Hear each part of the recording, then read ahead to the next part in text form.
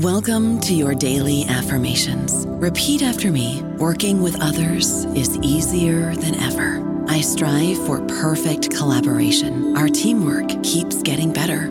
Yeah, affirmations are great, but Monday.com can really get you the teamwork you desire. Work together easily and share files, updates, data, and just about anything you want all in one platform.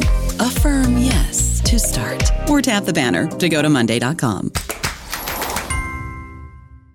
Hello, it is Ryan, and we could all use an extra bright spot in our day, couldn't we? Just to make up for things like sitting in traffic, doing the dishes, counting your steps, you know, all the mundane stuff. That is why I'm such a big fan of Chumba Casino. Chumba Casino has all your favorite social casino-style games that you can play for free anytime, anywhere with daily bonuses. That should brighten your day a little. Actually, a lot. So sign up now at ChumbaCasino.com. That's ChumbaCasino.com. No purchase necessary. VGW Group. Void where prohibited by law. See terms and conditions. 18+.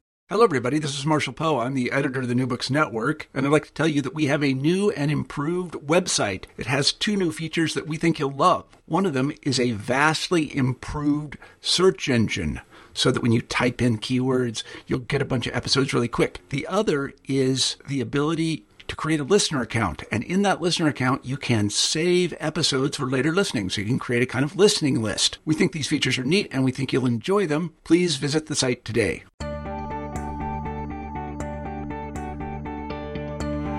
I am Christopher Bandini. I am one of the hosts of New Books and Psychoanalysis of the New Books Network. We're here tonight at the Manhattan Institute Colloquium, which is being hosted at the NYU Kimmel Center. And I am here to speak tonight with Dr. Nathan Kravis, who is the clinical professor of psychiatry at Weill Cornell Medical College and has written the book On the Couch, A Repressed History of the Analytic Couch from Plato to Freud. Dr. Kravis is the associate director of the DeWitt Wallace Institute for the History of Psychiatry, Training and Supervising Analyst at the Columbia University Center for Psychoanalytic Training and Research. He is the associate editor, Journal of the American Psychoanalytic Association, author of On the Couch, A Repressed History of the Analytic Couch from Plato to Freud, which is MIT Press, 2017. Other recent publications include The Analyst's Hatred of Analysis, Psychoanalytic Quarterly, 2013, Fuck Redux, JAPA, 2013, and The Googled and Googling Analyst, JAPA, 2017. So welcome, Dr. Kravis, and as the tradition here at New Books and Psychoanalysis. Can you start by telling us what led you to write this book? Thank you, Chris. I'm embarrassed to reveal how long a gestation this project has had, because it was more than 25 years ago when, as a young candidate in psychoanalytic training, I was riding the subway 4 days a week to go lie on my analyst couch, and found myself staring across the platform at one of those huge glossy subway posters, 6 feet long by 4 feet high, as shown here with the image of an analytic couch bearing the inscription, "Some people find the same peace of mind sitting in a pew. Come home at Easter, the Catholic Archdiocese of New York." And I thought to myself, wow, like, who is this ad for? Not me, certainly. And I felt like the Catholic Archdiocese must have felt fairly confident that New York City subway riders would instantly decode this image and get the implied comparison between couch and pew. Even those with little or no interest in psychoanalysis or any form of psychotherapy whatsoever. But there they were in English and Spanish in the subway. And I kind of scratched my head. And this was at a time when, of course, psychoanalysis was already beginning to wane in terms of its popularity as a treatment modality. And also, when many analysts were beginning to express ambivalence about the use of the couch at all, yet it struck me that nevertheless, at the same exact cultural moment, the couch was a really powerful cultural symbol and an icon, really, a cultural icon that everybody seems to understand. And I felt that was borne out in not only New Yorker cartoons. I have plenty of New Yorker cartoons in my book, but also in images like this one. Now, this is an illustration we're looking at from a 2006 New Yorker magazine article on post 9/11 CIA interrogation techniques. And what we're looking at is an image of a terrorism suspect or a prisoner reclining on a cot or analytic-like couch thing. And seated behind him is, I guess, a CIA officer in a drab gray suit with a white shirt and red tie and dark glasses, scribbling away furiously on his notebook. Images like that one and like this one, this New York Times article from 2007, with the title saying something about how psychoanalysis is widely deplored in psychology departments on undergraduate campuses, right? And the accompanying illustration shows an analytic couch has been unceremoniously dumped, defenestrated, and left to sort of smush itself on the ground, symbolizing, the antipathy towards psychology departments, towards psychoanalysis.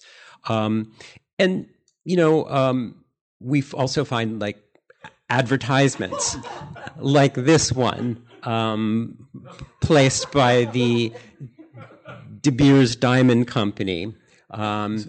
A couch with a diamond. A couch with a diamond necklace on it, with the title, "You're Getting Her a Diamond? Seek professional help immediately," where it's obvious that professional help is symbolized by the couch.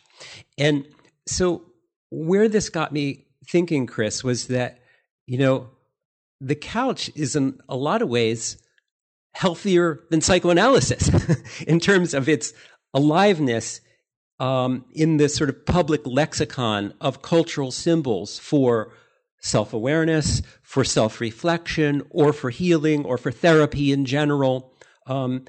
Everybody knows what the couch means. And yet, when I looked into the psychoanalytic literature about the provenance of the couch, that is, its origins as part of psychoanalytic technique, I found that nobody seemed to know why. Because, everybody knows that Freud said in his 1913 paper on beginning the treatment, I have patients lie on the couch. I've adopted that custom because I can't stand being stared at all day.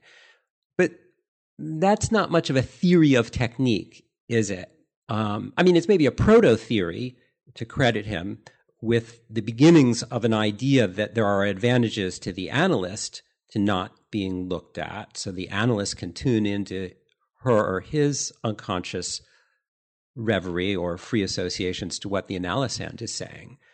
But after all, if the idea is to have visual separation between analyst and analysand, you don't need recumbents for that. You could simply arrange the chairs to be facing away from one another, right? So you don't need to have one party lying down while another sits if the idea is visual separation. So I didn't find the analytic literature very illuminating on the question of the origins of the use of the couch in psychoanalysis. So what I decided I needed to do, Chris, was to delve into the social history of posture. And that's what I try to do in my book. I try to look at the social history of posture for possible explanations of the couch's resilience, if you will, as a cultural icon. And one of the things I found was that far from connoting passivity or submission to medical authority, reclining in social settings has, for a long time, served to represent something about freedom and about luxury and about interiority. And you see this going back 2,500 years. Here's an image of a Kline monument. Kline is the Greek word for couch. And so this is a funerary monument of a ordinary person reclining on a bed-like movable couch that the Greeks called the kline, whence our words clinic and recline. And the person is cupping a dining bowl in his or her left hand, and the right hand is free for eating. And this is the classic reclining dining pose of the Greek symposion and the Roman convivium. So the Romans had continued this custom after the Greeks. And the point I wanted to make about this is that this is not an aristocratic depiction of, a wealthy person's accomplishments or virtues. That's not what's being shown here, right? We're seeing somebody dining because I think the reclining dining posture indicated the freedom of being able to sort of enjoy oneself in this way. And that these funerary monuments, Chris, were made not by aristocrats, because aristocrats really wanted to depict their virtues and their accomplishments on their funerary monuments. Now, these were made by lower or middle class people, sometimes slaves who had attained freedom, and wanted to show that they had risen to a position in society where they could enjoy the freedom of reclining dining. So not just physical freedom, but then mental freedom as well. Exactly. And I think that this tradition, was carried on after the Greeks and the Romans, and we see it, in fact, in the earliest images of the Last Supper. So this slide I have up now is a mosaic from a church in Ravenna that was made in around the year 500. Okay, this is the earliest surviving depiction we have of the Last Supper. And you see in this image, Jesus and the apostles are reclining, like in the Greco-Roman reclining dining tradition. And this image is very important to me, Chris, because this is as far back as we can go towards something we can call close to historical accuracy about what the Last Supper might have actually looked like. They weren't politely seated around a dining table as if everybody had place cards. That's the Last Supper depiction we're more accustomed to from Renaissance paintings. I could have shown one by Leonardo, but this is one by Ugolino di Siena from the 14th century. And it shows exactly as I just said, Jesus and the apostles, they're around a dining table like you would have a dinner party in your own home. But if you're going for historical accuracy, you should really go with the reclining dining posture, because that's what it really was more like. And well, it reminds me of the Passover supper. We're saying, why do we recline this tonight? Why do we? Yeah, I think that reflects a Hellenic influence on Judaism. I mean, so does drinking a lot of wine. I mean, 4 cups? I mean, come on, where does that come from, if not from the tradition of a bunch of Greek men, lying around and at a poetry slam, drinking too much and luxuriating. So yeah, I think that's a Hellenic influence on the Seder custom. These are really beautiful slides. I just wanted to add to anyone listening to the podcast that we're going to have links to some of them, so you can see the slides that we're describing. How long did it take you to compile them, and how did you find them? I had no idea what I was getting myself into in doing this book, because it really in the end felt like I was doing 2 books.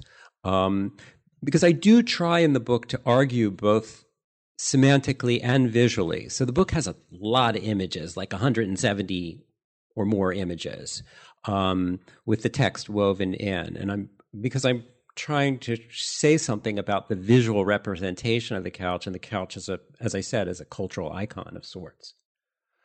So the whole sort of reclining dining thing, I think, then kind of got continued in neoclassical portraiture.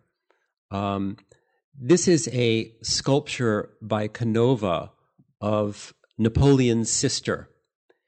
It's a beautiful marble statue of her reclining on, if you look at it, something that looks very much like the Greek kline, the Greek couch that I showed you in some of those funerary monument images earlier, right? The same with this painting by David of Madame Récamier from the early 19th century. She's posed here in a white, it's kind of like a Roman toga, I guess. A very beautiful woman who did not wish to pose in such a severe setting. She wanted to look sexy and beautiful, but David wanted to evoke, I think, that classical reclining posture of the Greeks and the Romans. So he has her on this curved, this sofa with curved arms at either end. And this became a very, very famous image. What I was trying to do, Chris, in looking at some of these images and including them in my book was I was trying to get myself from the Greek kline and the Greeks and the Romans to Freud and Freud's analytic couch. So I was trying to construct, if you will, a sort of furniture genealogy or lineage that would get me from 2,500 years ago to today. And, I looked at a lot of paintings. I looked at a lot of furniture. And I want to show you this image is a page from the 1902 Sears Roebuck catalog, our latest in Roman divans. But I wanted to show you something I found along the way, a piece of furniture called the canapé à confident. So what we're looking at here is a large, beautiful sofa that has a sort of bench-like portion in the middle and then sort of seating at either end. And what intrigued me about this kind of furniture, the canapé à confident, is that, this is obviously a huge piece of furniture that could only be put in a large room like a grand parlor or something. But it nevertheless kind of asserts the possibility of some private conversation, some sort of tete-a-tete within that rather large domestic space. And it intrigued me to see how Freud's analytic setup kind of has somewhat of an echo of the canapé à confident, where one person is seated and the other has the opportunity to recline. I'm just wondering, why didn't Freud also recline? What was the if the reclining was such a good idea? I guess because he wanted to smoke his cigars. I was thinking if Freud was around today, what if Freud had picked a standing desk? We'd all be. A lot of this is based in Freud's choice of decor in a way, and kind of what he thought was useful. Yes, but I think he chose this particular choreography, this particular setup, because I think whether he formulated it or not as a thought in his mind, he was stepping into, and this is my point, a centuries-long tradition that in which recumbent speech, in which reclining in the presence of another person in order to talk to that other person has a very rich tradition going back to the Greeks and the Romans. So one of the things I wanted to show you also in these series of images is here in this slide, we have one of those Greek kline monuments on the left and the Canova sculpture of Napoleon's sister I showed you on the right. And I just wanted you to see how similar the poses are. And the same in some of these, sorry. And my point in juxtaposing these images is to show that within the West, there's a sort of leitmotif in the iconography of recumbence and recumbent posture that retains all the original ambiguities of the reclining dining posture of the Greeks and the Romans, in the sense that these settings, I think, sort of stake out the ambiguous intersection of freedom, luxury, comfort, eroticism, interiority. These are two side-by-side photos of two women. Do you know who the women are in these photos? Just for those listening to the podcast, two recumbent women. I don't. Oh, Venus. Yeah, Right. yeah. Oh, I'm sorry. On the left is a portrait of Venus, and on the right, a woman reclining in the woods. Okay. So one of the things that I try to describe is how the sofa became a really popular furniture item in the 18th century. And if you think about it, if people were going to really recline on a sofa, there had to be concomitant changes, not just in furniture, but in clothing and in manners. Because after all, women wearing tight corsets or dresses with bustles couldn't recline on a sofa. Neither could men wearing very tight waistcoats. So clothing had to be changing, manners had to be changing, and the idea of this comfort and the sensibilities about what is comfortable had to be changing.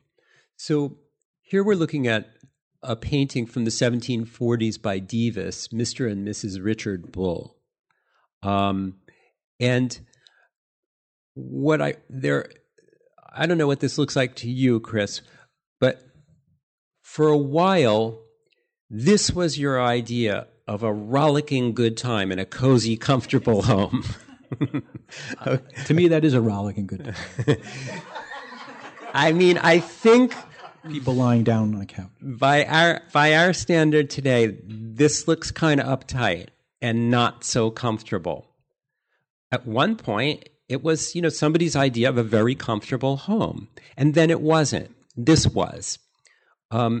So now we're looking at a painting by Dutroy, The Declaration of Love, in which a man is seated on a sofa very close to a woman, talking very intimately. Now you see the sofa in this image. It's a beautiful red plush sofa, upholstered, but with a rather stiff high back. Still not very comfortable by our standards today, but for an early 18th century sofa, this was considered extremely plush and comfortable.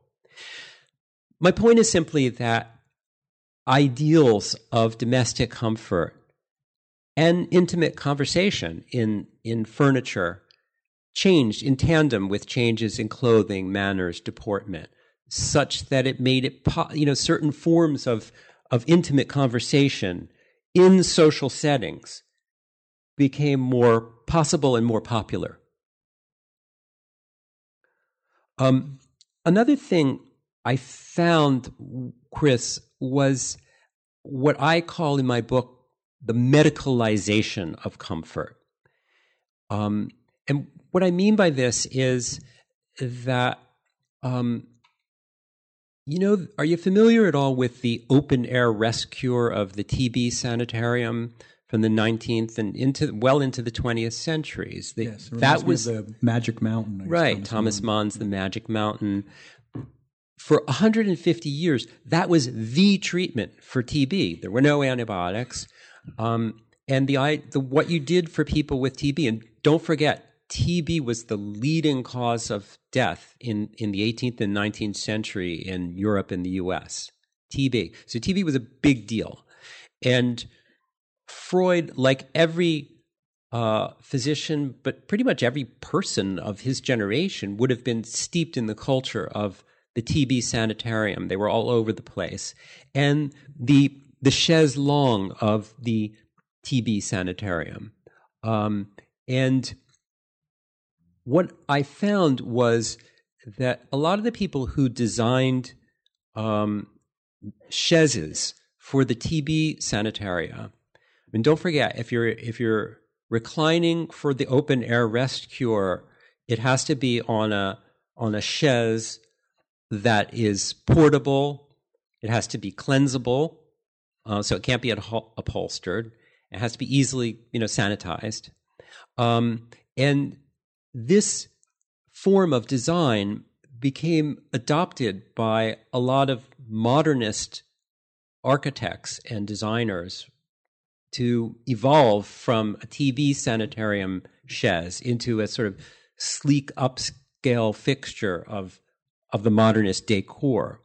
But here we have in this slide from Harper's Magazine in 1878, a picture, a drawing of a private patient's room in the New York hospital. And you can see how, the patient is reclining. His wife is sitting in a rocking chair. The other family members are comfortably seated by.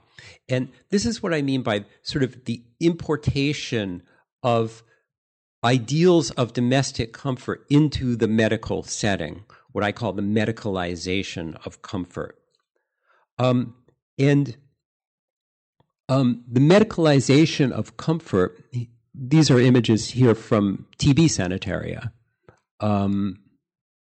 That's the chaise longue or daybed or chaise.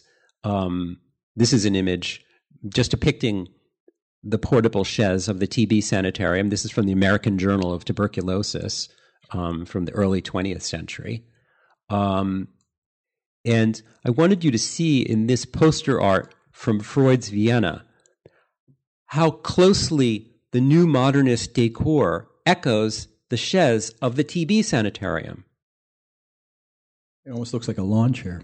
Yeah. But then it became something sleek and very modern looking.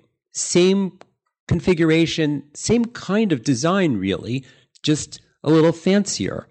This is the architect Charlotte Perriand reclining on the chaise of her design. And she, like Le Corbusier, like Breuer, Marcel Breuer, like Chermayev, like a number of the leading architects of the modernist decor, had earlier in their careers been among the designers of TB sanitaria and their furnishings. So this gets picked up by the modernist decor, and it's kind of just a hop, skip, and a jump from there to Mies van der Rohe. But there's something else I wanted to show you about this, Chris. And I'm showing now the cover image from my book, a painting by Casasi Carbo entitled After the Ball from 1895. So here we see a woman who has been dancing, I guess, and she's exhausted and she's plopped down in her beautiful black evening gown on a beautiful green sofa. And in her right hand, she's holding a yellow book. That's a salacious French novel. And I'm sure you know that for a long time, men thought that it was dangerous for women to read novels because women, supposedly had too vivid imaginations. They were too easily corruptible morally, and female sexuality was thought to be poorly contained or out of control. And in my book, I try to show how this led to the sexualization of the woman reader. So here in this 18th century painting by Baudouin called The Reader, we see a woman sort of slumped over. The overstimulating novel she's been reading droops from her right hand, her breasts are exposed, and her left hand has slipped suspiciously beneath her skirts. And in this painting from about a century later by Wurtz called The Reader of Novels, 1853, this naked woman is reading a book. She's lost herself in some sort of sensual transport. And do you see how in the lower left, the devil keeps slipping her one ruinous novel after another? And I argue that the sexualization of the woman reader, as seen here in this painting, I think defends against a danger even greater than the strength of female sexuality. And that's the danger of a woman having her own thoughts, having her own unmediated experience of literature, having her own mind. And I think that's what recumbent speech really represents. It represents the affirmation in the presence of another person of having a mind of one's own. And I think we're starting to get close to mesmerism and hypnotism. And how did that influence the choice of the couch, the use of the couch? I think that was very important, Chris, because obviously mesmeric and hypnotic practices involved fainting or swooning, so you had to have furniture appropriate for that, becoming entranced.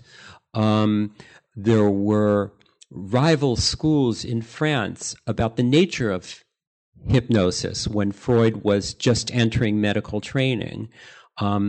And the rivals were basically Charcot in Paris and Bernheim in Nancy. And Charcot thought that hypnotizability was pathognomonic of hysteria. Bernheim, in the opposing school, argued, no, suggestibility is just a universal human trait along a continuum. Some people are more suggestible or hypnotizable than others, but there's nothing inherently pathological about it. And interestingly, Freud served as the German translator of both those French authors who were arch rivals and provided in German prefaces to each of his translations. He was like a little ambivalent about that. But the point is that the Bernheim or Nancy school of hypnotism believed that not only it was okay to sort of fall asleep or drift off when you were entranced, they encouraged it. And I think that's an echo of the Greek and Roman tradition and the idea that you're in a very relaxed and maybe slightly different state when you recline in the presence of another person for the purpose of conducting some sort of colloquy. So we know now that the couch is used differently. How long do you think it was in sole use? Analytically, until what point? Well, was it used solely even in the early days? I think that the overwhelming majority of analysts who trained while Freud was still alive, and then subsequently for several generations of analysts, almost all either required or recommended the use of the couch. So I think it was a pretty common practice. There were some outliers. There were people like Harry Stack Sullivan, who I think eschewed the use of the couch. Frieda Fromm-Reichmann. There were others who were more flexible about the use of the couch. But I think most analysts kind of unquestioningly adopted the use of the couch. And even though today I don't think any analyst would argue that posture is the essential part of analytic treatment, still almost every analyst has a couch in her or his office. So there's something that resonates still. It was a training requirement. You had to use the couch. Right. I mean, there still is in the American Psychoanalytic Association that in institutes accredited by the American, candidates have to conduct analyses on the couch. I mean, I think it's a rule that's honored in the breach. I think it would be unusual for supervisors of candidates today to be really inflexible about the use of the couch. Again, I don't think anybody thinks that lying on a couch is a guarantor of establishing an analytic process. I mean, nobody thinks that really. Or very few people, I think, would contend that. So, I think obviously good technique calls for sensitivity and flexibility about posture. And I would add that, Chris, there is no real evidentiary basis for a lot of what we do in psychoanalysis. There's no research that has been done yet about not only about posture in analytic treatment, but about frequency of sessions or duration of treatment. So all we're going on really is tradition. That doesn't mean that that tradition is meaningless or doesn't count for something. It does.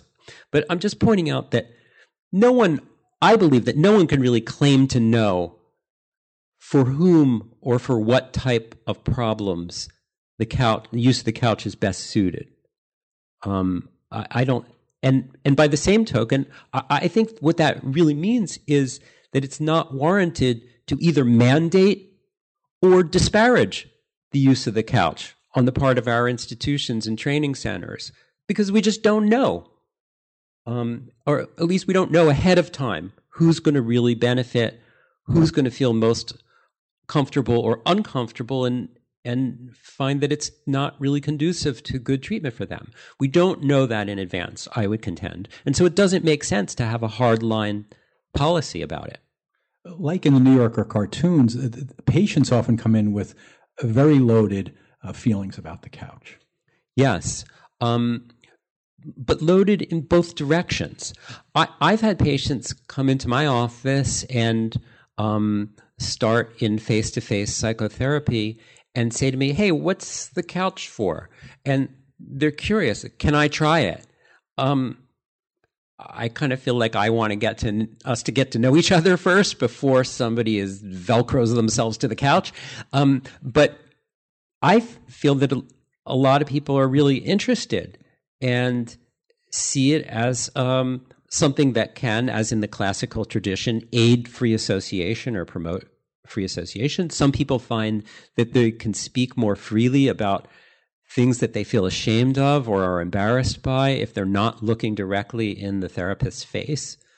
And some people feel abandoned when they lie on the couch and can't see the analyst, and feel that it's not conducive to a real interpersonal exchange. So I think it varies quite a bit, which is why it doesn't make sense to have a hard and fast rule about it.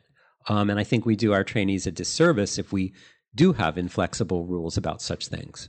And patients sometimes use the couch in ways that we don't always think they're going to use it. Like they may sit, we may sit not in back of them, but they may position themselves so we're facing them even though they're lying down on the couch.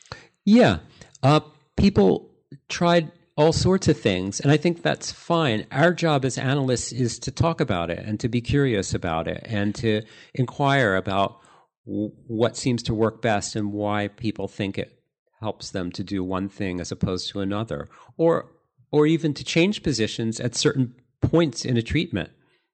That's also okay in my book, as long as it gets discussed. So where do you see the couch going? Is it on its way out? Are we going to keep it and keep it around? I think there are a lot of analysts don't have couches now. I think the couch is an endangered species in a way. But on the other hand, to go back to where I started, I think the couch is a really resilient cultural icon.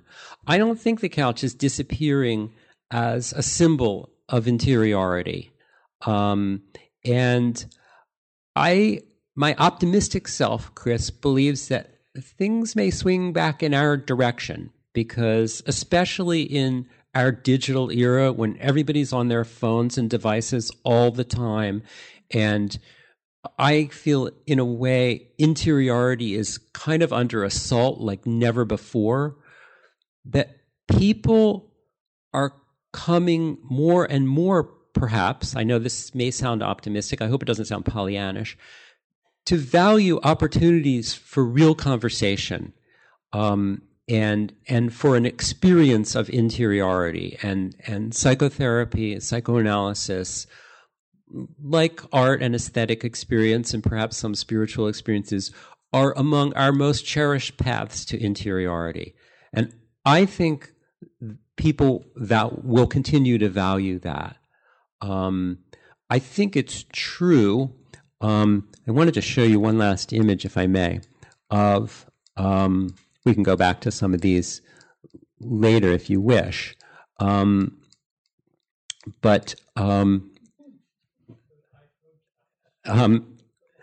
This is a cover of a magazine called Spectrum. Your smartphone will see you now. Empty chair, smartphone configured as an analytic couch. And this is a cartoon where everybody is engrossed in their cell phones and devices. This is a rendering from a recent issue of the TLS called Plato's Cave. Okay, and what we're seeing is a cartoon of people hunched together in a dark cave, transfixed by their phones and devices, children, adults. Everybody has plugged in and checked out.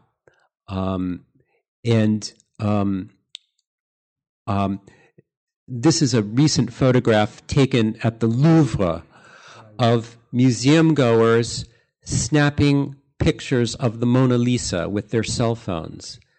So they've all seen the Mona Lisa now, and they can all document that on their cell phones and on their Facebook pages. They've seen the Mona Lisa. They're all having the same experience of the same painting.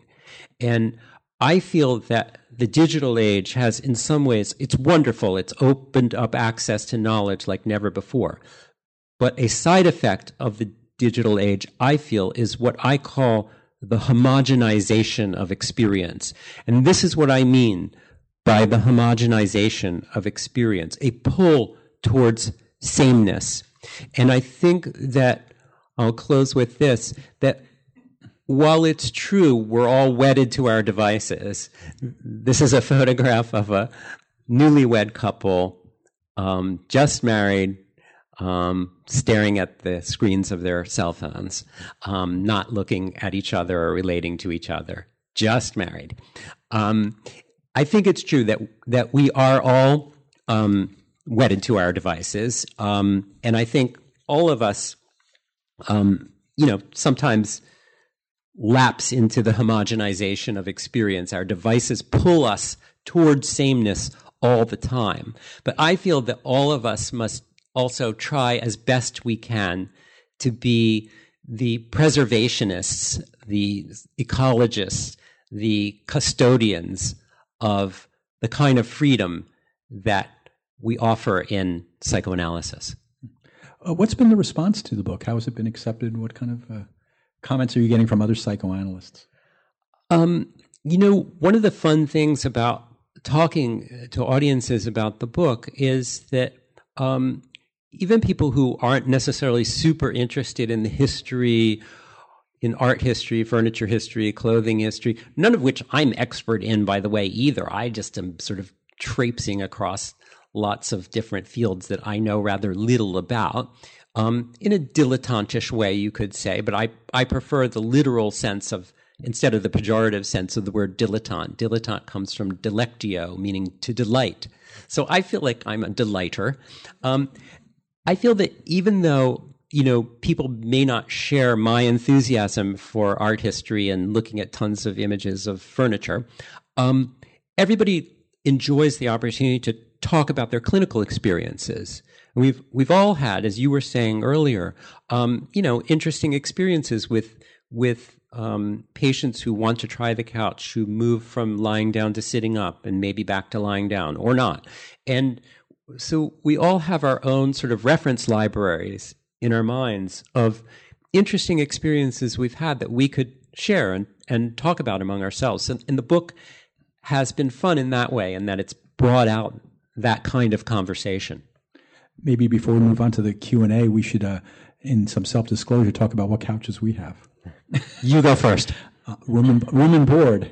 room and board, about 72 inches long. People lay down with their feet over the edge I have pillows for them, so they're not just resting their head on an armrest. But it's not quite long enough. But it does the job. I didn't go to Queens to that store to get that store where you can buy the analytic couches. Maybe I should go back to that. The Analytic Couch Company, I think it's called. Yes, yes. I think it enjoyed more popularity in an earlier era.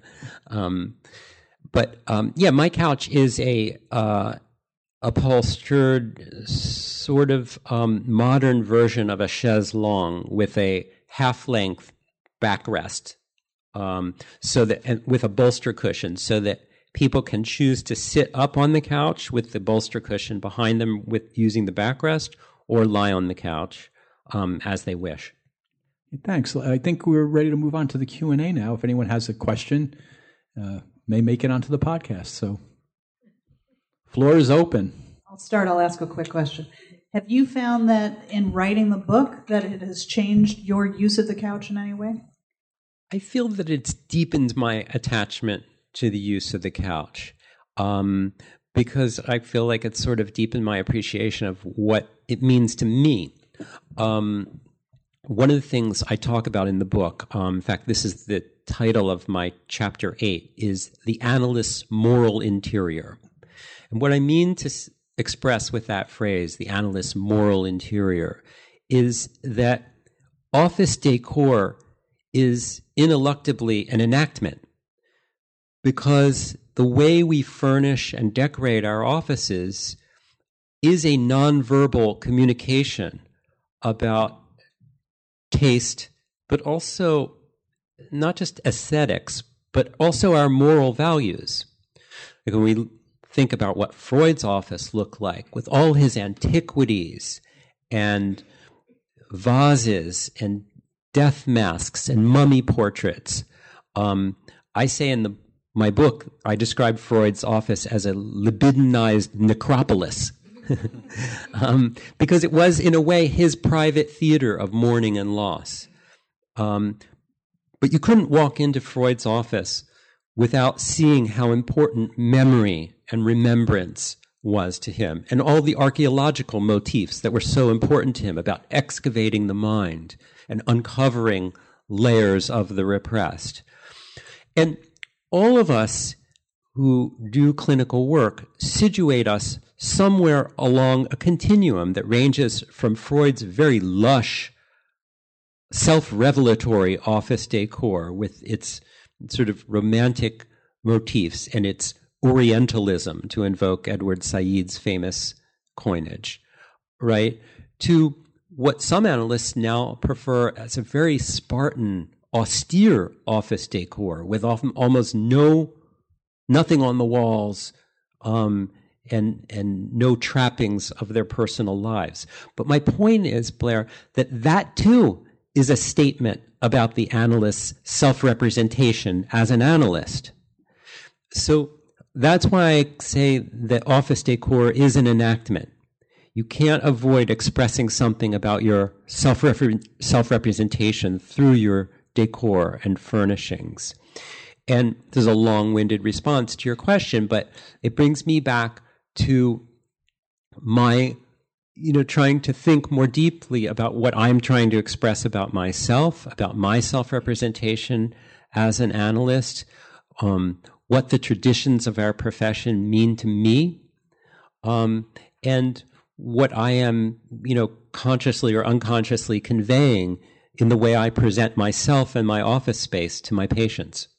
In terms of what you were saying about the archaeological model, I mean, Freud was, very taken by, I think it's Schliemann. Mm-hmm. What is it? Schliemann. Mm-hmm. Schliemann. The finding of Troy. And, yes. And the archaeological model in around 1870s. And, and you're saying the couch goes back to ancient Greek, Roman, Hellenic tradition, and obviously his draw to mythology and the Oedipus myth being the core of neurotic symptomatology. What do you think, unconsciously or consciously, was his draw to ancient Greece? I think it was very much part of his boyhood. His gymnasium education was very rooted in classical literature and the classics. I think he was very excited as a young boy and adolescent about the nascent field of archaeology, as you referenced, the discovery of Troy and all the amazing excavations that were taking place then and were big newspaper items as he was coming of age. So it was a very exciting there was a lot of intellectual excitement around the sort of dawning of modern archaeology, which was a rediscovery of classical culture in some ways, and which called for a reassessment, if you think about it, of the meaning to us today of antiquity. What was so important about these discoveries to Freud and his generation? What did it represent to them? I think to Freud, it came to represent something about the value of remembrance, but also something about mourning and loss. Even though it was wonderful to see these things unearthed, they weren't perfectly preserved, and they only really hinted at all that was lost. So I think that became very important to him. And as I was reflecting about what I'm trying to say about the analyst's moral interior, I realized that in my office, one of the walls of my office is lined with a bookcase that goes floor to ceiling of all these books. And more than one patient has come in and said to me, "You really read all those books?" To which my answer is no, I haven't. Some of them are books I've read. Some of them are books I feel I ought to have read but haven't yet gotten around to reading. Some of them are books I think I might one day, read when I have time, or I may draw upon for some future writing project. But I realized that that's part of my moral interior, because it's part of what I represent about myself.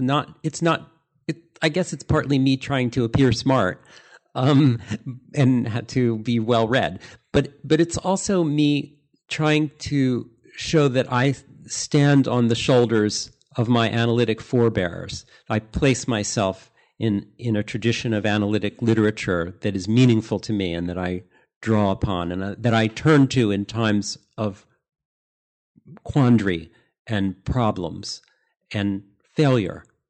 And so that's part of my private theater of aspiration and regret. I have another comment. Mm-hmm. I don't know if it's a question, it's a thought. Go for it. In the age of the phones, we all face this. There's a conflict in me with using the couch.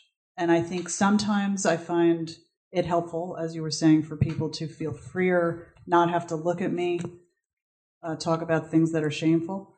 But then there's also this feeling of look at me, let's talk to each other, let's have a conversation.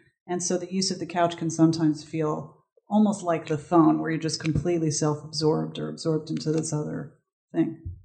Yes. Well, that's where I feel that it's a matter of negotiation and discussion. That, as the clinician, I don't have a huge stake in someone being in one posture or another to conduct the treatment. I want us to have an analytic process if we can. And I want us to be curious together about what we're doing with each other. I don't really care, exactly which posture that takes place in, although I do sometimes say to patients who are interested in psychoanalysis that I feel I, as an analyst, do my best work when they are lying on the couch, because it does free me up to not attend to the visual social cues of nodding and smiling and showing that I'm attentive and interested. And it frees me up to attend to my own free associations to what the patient is saying, and to maybe be able to speak more creatively, therefore, to the patient than one would in ordinary social conversation. So I value that very much, and I sometimes say that to patients who are considering the use of the couch. But I try not to be doctrinaire about it or at all rigid about it. I don't want that. I don't want people to comply with my wishes, but I want them to know about how I think about the issue. Either. But I've seen a lot of different offices. There was a photo article a few years ago where someone went and photographed analysts' offices. Book by Yes. Sebastian Zimmerman, I believe his name is, a psychiatrist as well. And you know what you say about how the way an analyst decorates the office and where they position the couch and what you can see from the couch is so sometimes loaded that I just, as you were talking, I remembered once going into an analyst's office where they had a couch. His chair was directly behind the couch. The couch faced a portrait of Freud. So you had to lie on the couch and stare at Freud, which just seemed a little overdetermined. It was like, really? To have think about Freud sort of holding a cigar, glaring down at you. Yeah. Well, that's what I wanted to show you in some of these images. So here's Freud's office. Gorgeous, plush, crammed with, he couldn't be more loquacious, could he, in, terms of his decor, because it speaks volumes of himself. And here's a contemporary analyst's office that is of a, kind of to me at the other end of the spectrum. This one too. This is a past president of the IPA, the International Psychoanalytic Association, Echegoyen. Pretty sparse, spare, ascetic decor. And again, this goes back to my point about the analyst's moral interior. You can position yourself anywhere you want along the continuum of decor, but you have to position yourself somewhere, and it's going to mean something about your self-representation as an analyst. Yeah, I think we're good. Thank you. Okay. Thank you. A few thank yous before we go. I'd like to thank the staff at Manhattan Institute, Joe and Vincent, and the co-directors Steve Kirshner and Blair Kasdan, and the staff, the media staff here at NYU for setting this all up for us. And especially thanks to our live audience and for being with us tonight. And then to Dr. Nathan Kravis, who wrote the book On the Couch, A Repressed History of the Analytic Couch from Plato to Freud. We've been talking about that for the last hour, and it's by MIT Press, 2017. Again, thanks for coming. This has been Christopher Bandini for the New Books in Psychoanalysis podcast and the New Books Network. Thank you.